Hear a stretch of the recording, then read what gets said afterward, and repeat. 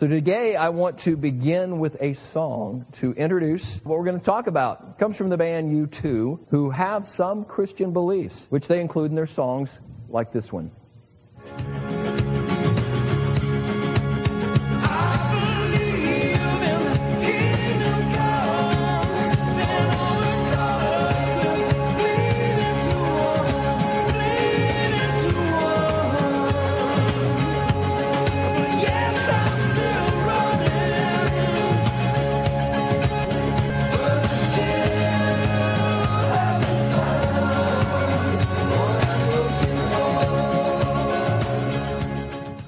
And it's that last line in the title of the song, I still haven't found what I'm looking for, that was part of a letter written to Pastor Rick Warren.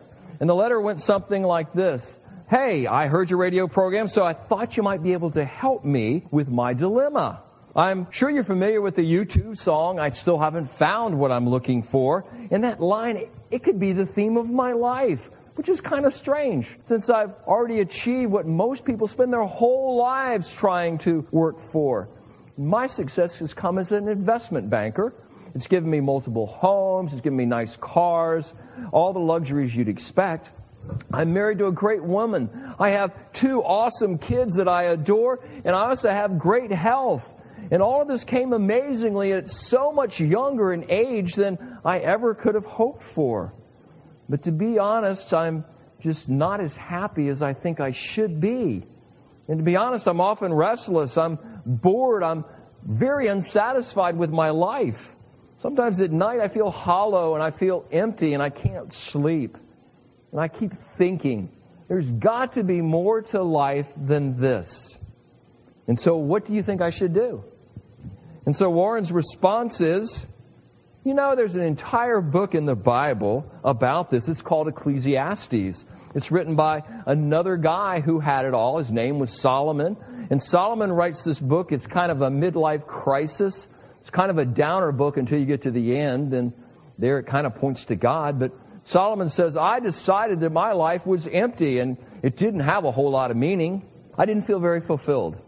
Although I've got all these good things going on in my life, I'm just not satisfied. So Solomon starts off a search in which he tries all these different things to bring fulfillment and satisfaction to him. And every one of them ends up in a dead end. He starts off the first chapter which says, I tried education. I read everything that I could read. I learned everything I could learn. And I realized I was still empty. And then he said, I decided I'd go after great accomplishments. And so I set some big goals. You know, I became king of my country. I started off all sorts of public work projects, doing all these good things. I racked up all these great accomplishments, and still it left me empty. So then I thought, maybe money's the answer. So I went after more money. I went out and amassed this enormous fortune. And Solomon became the wealthiest man in the world at that time. Solomon said, I bought all sorts of things and I invested in all these arts and all these other things. Still left me empty. And he thought, maybe life is all about having fun. So Solomon said, I just started partying. I just started having a good time with all these thrills. And I invested in wine and women and song.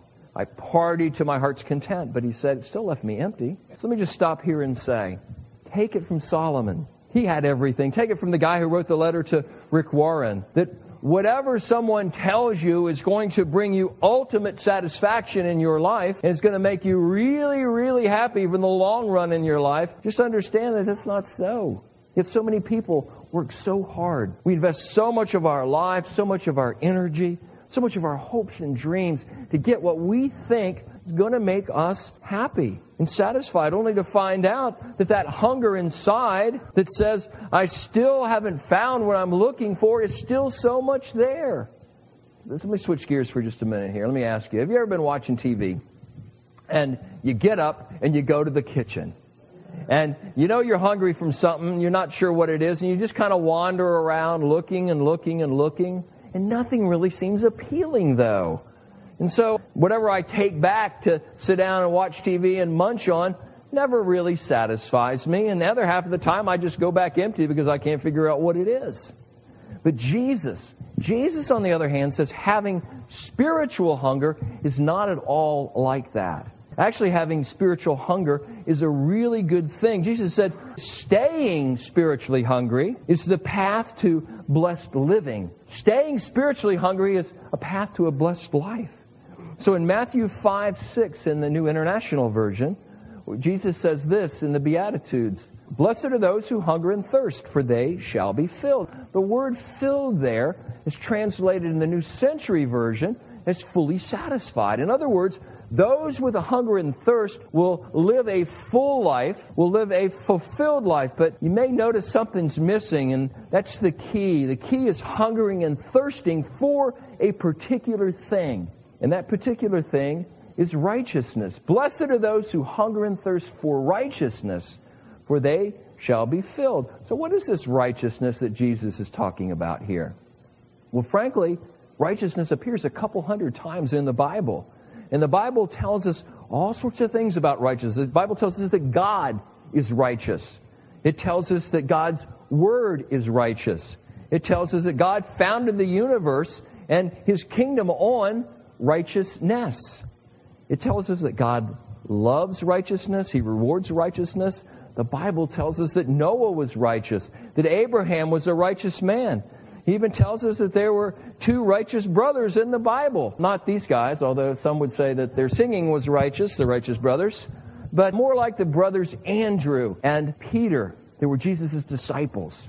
And so, what does the word mean? Well, someone said that if you actually looked up righteousness in the Bible, amazingly, you would find it 200 times. But if you looked it up in a theological dictionary, you would find 27 pages on what righteousness is. And so what we want to do this morning is not read 27 pages of that, but you can actually summarize it into just a couple of things. And the first of those things is a relationship. And concerning righteousness, the relationship there means simply being right with God. The encouraging thing about this we see in Romans 1:17 in the New Century Version, because it talks about there the good news. And you notice the words there in that scripture are capitalized. And they're the Old English words, if you were to translate them, is gospel. Gospel, we've heard that word many times, have we? In Christian faith, simply means good news. But notice with it being capitalized, it's not just any old good news. If someone says, hey, I have some good news for you, what do? Well, you open your ears, and then you kind of open your hearts to what it might be. Then we do that anticipating that there's going to be this encouragement or this delight or this good news that's coming to us in some way is going to be wonderful. And so after we hear it, we may comment on it. We may savor it for a while. We may share it with others. That's a very good thing. But sadly, when time and the impact of that good news, it does what? It fades away. It fades from our focus. And it's here today, and typically it's gone the next day or the next week or the next month. But the good news that Romans 1:17 tells us about is completely different. We read, the good news shows how God makes Himself right with us. Notice it doesn't say that we make ourselves right with Him, but rather how God makes you right with Him. It's incredibly good news since He's perfect and we are so very far from it. That makes good news that He's talking about off the charts. So what do? We open our ears to it. We open our hearts to it, and then we do receive with it incredible encouragement, unending delight, and thus we're to savor it. But unlike any regular old good news we receive from time to time, God's good news is not to fade from our focus. God's good news is to be constant. We're to think of it and savor it and delight in it all the time. That's why it's incredibly good news. And God makes us right with Him. And He does that not just for the moment, but He makes it for the long haul. He makes us right with Him forever. And that's the relationship side of righteousness. But how about the lifestyle side of righteousness, the other side of it? That is living right with God as He created us. So righteousness means being right with God, living right with God. It's about both position and practice. 1 John 2:29 in the Message tells us all who practice righteousness are God's true children. If you remember the story of the prodigal son, he asked his dad for the inheritance. And so his dad gave it to him, and he went off and he left his dad and his family just like he was an orphan, like he didn't care. And so he squandered all of his fortune, and then he ended up empty. In his emptiness, he then longed for his father, and he returned to his father. And so, you see, being a child of God, having God as your father, is enormously beneficial. It's an enormously blessed thing. The reason that we don't live more satisfied lives or more fulfilled lives has a lot to do with the quality of our spiritual hunger for God. Frankly, some of us don't have a very big appetite for God. And so if you don't have a big appetite, as we already mentioned this morning, then you don't really want to partake of it, and you don't really want to be nourished from it either. And so how do we stay spiritually hungry? That's a really big question. D is one of life's biggest questions.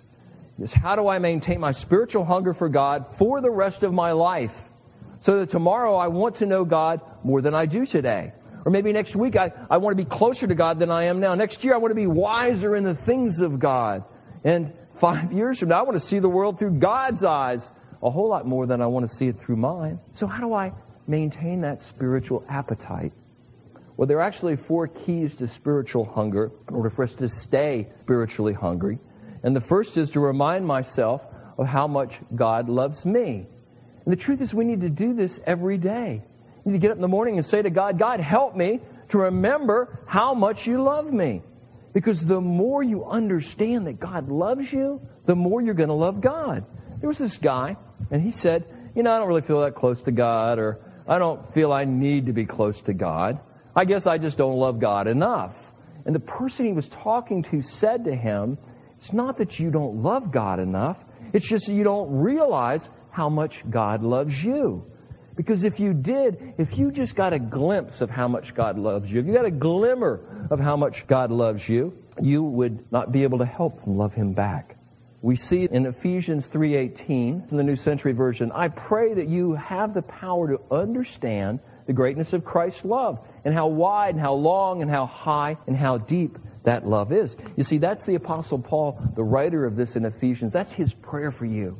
And that needs to be our prayer for ourselves. To say, God, today, this very day, help me to see and to understand how awesomely great and incredible your love is for me.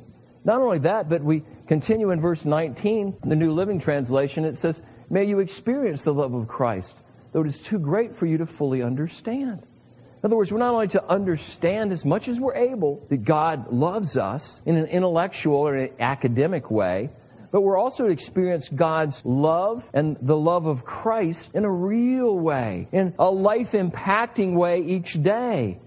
It's kind of like someone tells you about how great a movie is. I mean, how many times have we heard that?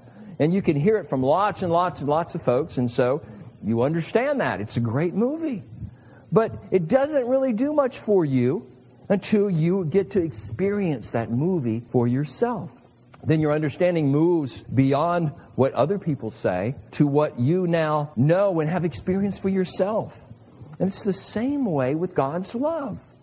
We're not only to pray to understand how great God's love is, but we're to pray that we want to experience it. We want to feel God's love. We want to be guided by God's love. We want to be comforted by God's love. We want to be encouraged by God's love today and every day.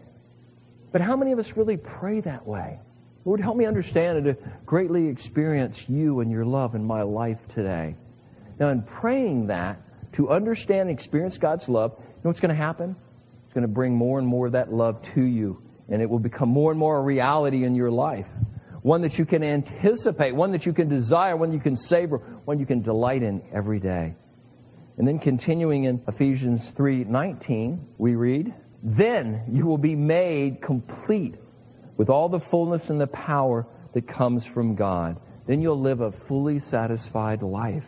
Because your hunger for God is not the something else in your life. It's not for those things that won't satisfy you in life, but it's for what really does satisfy.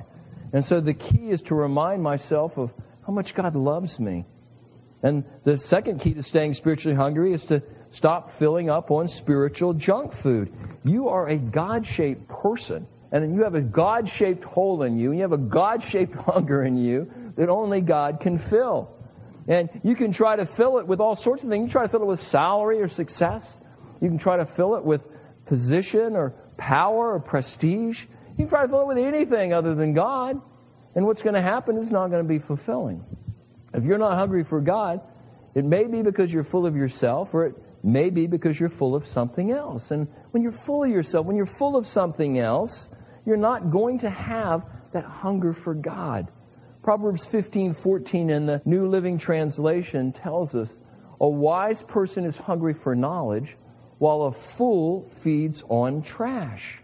If you're not hungry from God, it's time to take some of the things from your mind and eliminate those things. Because if you're always thinking about something other than God, you're not going to have a whole lot of time, a whole lot of room, a whole lot of hunger for God in your life. If I'm always thinking about my sport or my favorite team or politics or the next thing that I can go buy or money or how I manage things or anything else, I won't have a hunger for God because I'm feeding on those things. Have you ever noticed when you went out to eat that if they bring you appetizers, you can do what? You can fill up on the appetizers before the main meal comes, and then you're not hungry for it at all, where the real nourishment is. So the chips and the salsas and the little pieces of bread in life can fill you up instead of the nourishment and the fullness of life that God wants for you. God says in Isaiah 55:1 in the New Century Version, all who are thirsty come by and eat. And look at the next verse. Why spend your money on something that's not real food? Why work for something that doesn't really satisfy? Listen closely to me, and you will eat what is good, and your soul will enjoy the rich food that satisfies. During the Great Famine in China, there literally was no food available for people to eat. So people actually took a kind of edible soil, and they figured out how to make bread out of this edible soil. They would bake it. They would eat it. Had no nutritional value at all, and it would fill them up. But it had no vitamins, had no minerals, had no protein, no carbohydrates, no fat.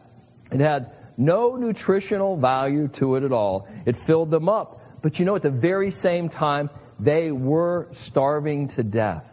Same thing happened in Australia during the Great Depression there. People had no food. They started making porridge out of this pot of a very common fern that grew there. And the only problem was it had no nutritional value either. And so people were dying of starvation on full stomachs. Truthfully, that's kind of a metaphor about us spiritually today. We are people with stomachs full of all sorts of things, yet we're starving to death spiritually in some ways because we're eating spiritual junk food. We're full of all the best things in life, but we are only temporarily satisfied, so that some of us are silently starving without really realizing it spiritually. Now, our daughter Charlie gives my wife Patty and I every year for Christmas a whole bunch of gift cards for restaurants, which is really, really cool. And so Patty and I have a habit we do, a tradition.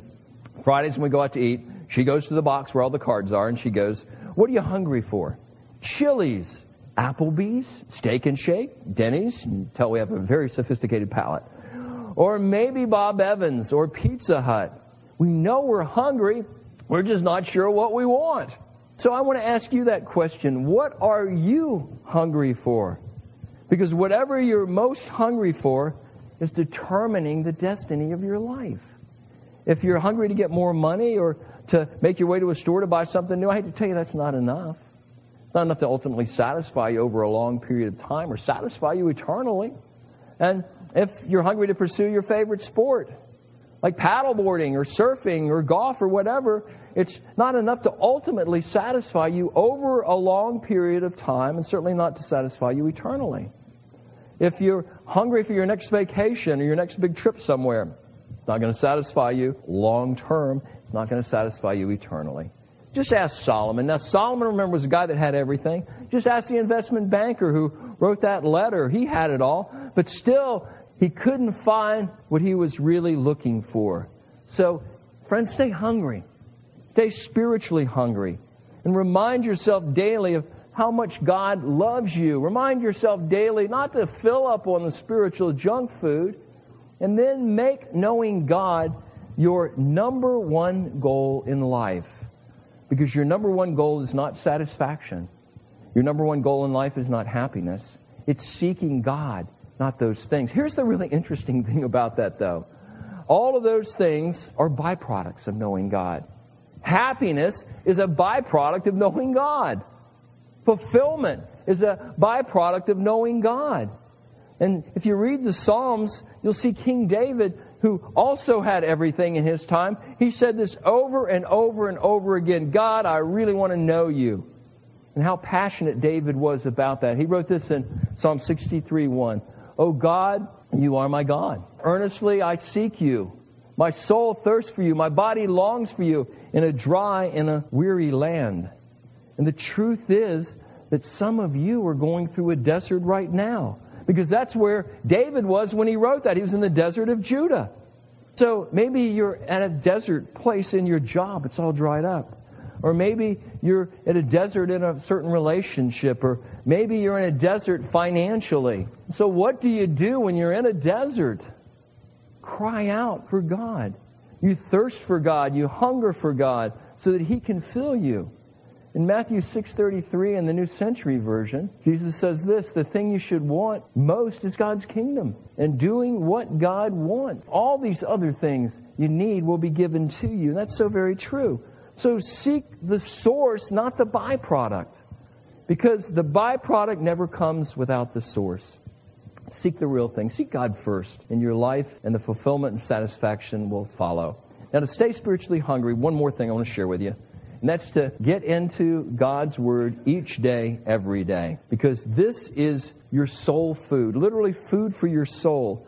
And the Bible refers to God's Word as milk, and as bread, and as honey, and as meat. Jesus even says in Matthew 4:4, we don't live by bread alone, but every word that comes from the mouth of God. And that's where the real nourishment comes from the Bible, from the Word of God, from the mouth of God. And it feeds our hearts, it feeds our souls, it feeds our minds at the deepest levels. 1 Peter 2:2 and 3 in the New Living Translation tells us, like newborn babies, you must crave pure spiritual milk so that you will grow into a full experience of salvation. Cry out for this nourishment now that you have had a taste of the Lord's kindness. You do that craving and you do that crying out, as we said, not by sitting on your hands each day, but by reminding yourself daily about how much God loves you. Stop filling up with junk food. Make knowing God your number one priority, your number one goal. And by picking up your Bible and letting God speak to you through it, feeding your life and feeding your soul through it. Never done this before?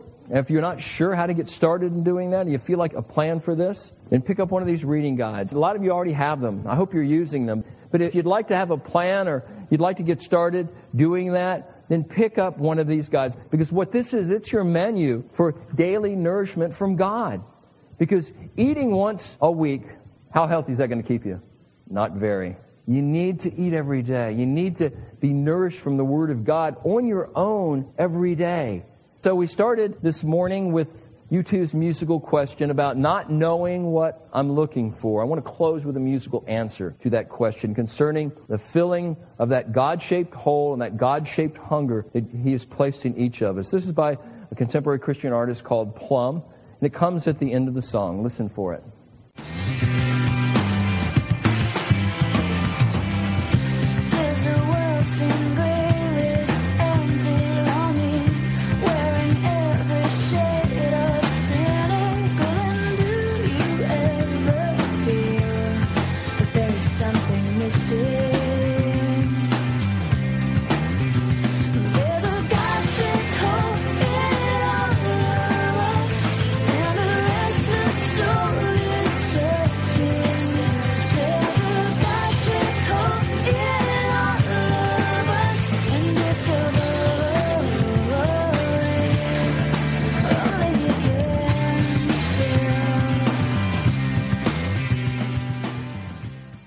So as you've heard today in God's Word, and as you've heard in the song, for all your life's empty longings, for all your feelings that something is missing, for all your soul's restlessness, please know only God can fill that hunger. So stay spiritually hungry for Him. Stay spiritually thirsty for Him. And God says that all your emptiness will be filled. Please pray with me.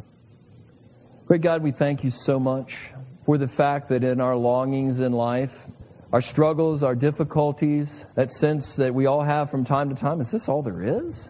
Help us to realize, Father, that when we feel those things, we are not really focused on You so much as we're focused on ourselves, on other things that we think are going to help or think will make a difference. So, Father, help us to understand that the most precious thing in life is our hunger for you. And help us to look to you each day. Help us to lift up in prayer, Father, that you would help us to see and experience your love in our lives in a powerful way each day. Help us to resist that spiritual junk food, Father.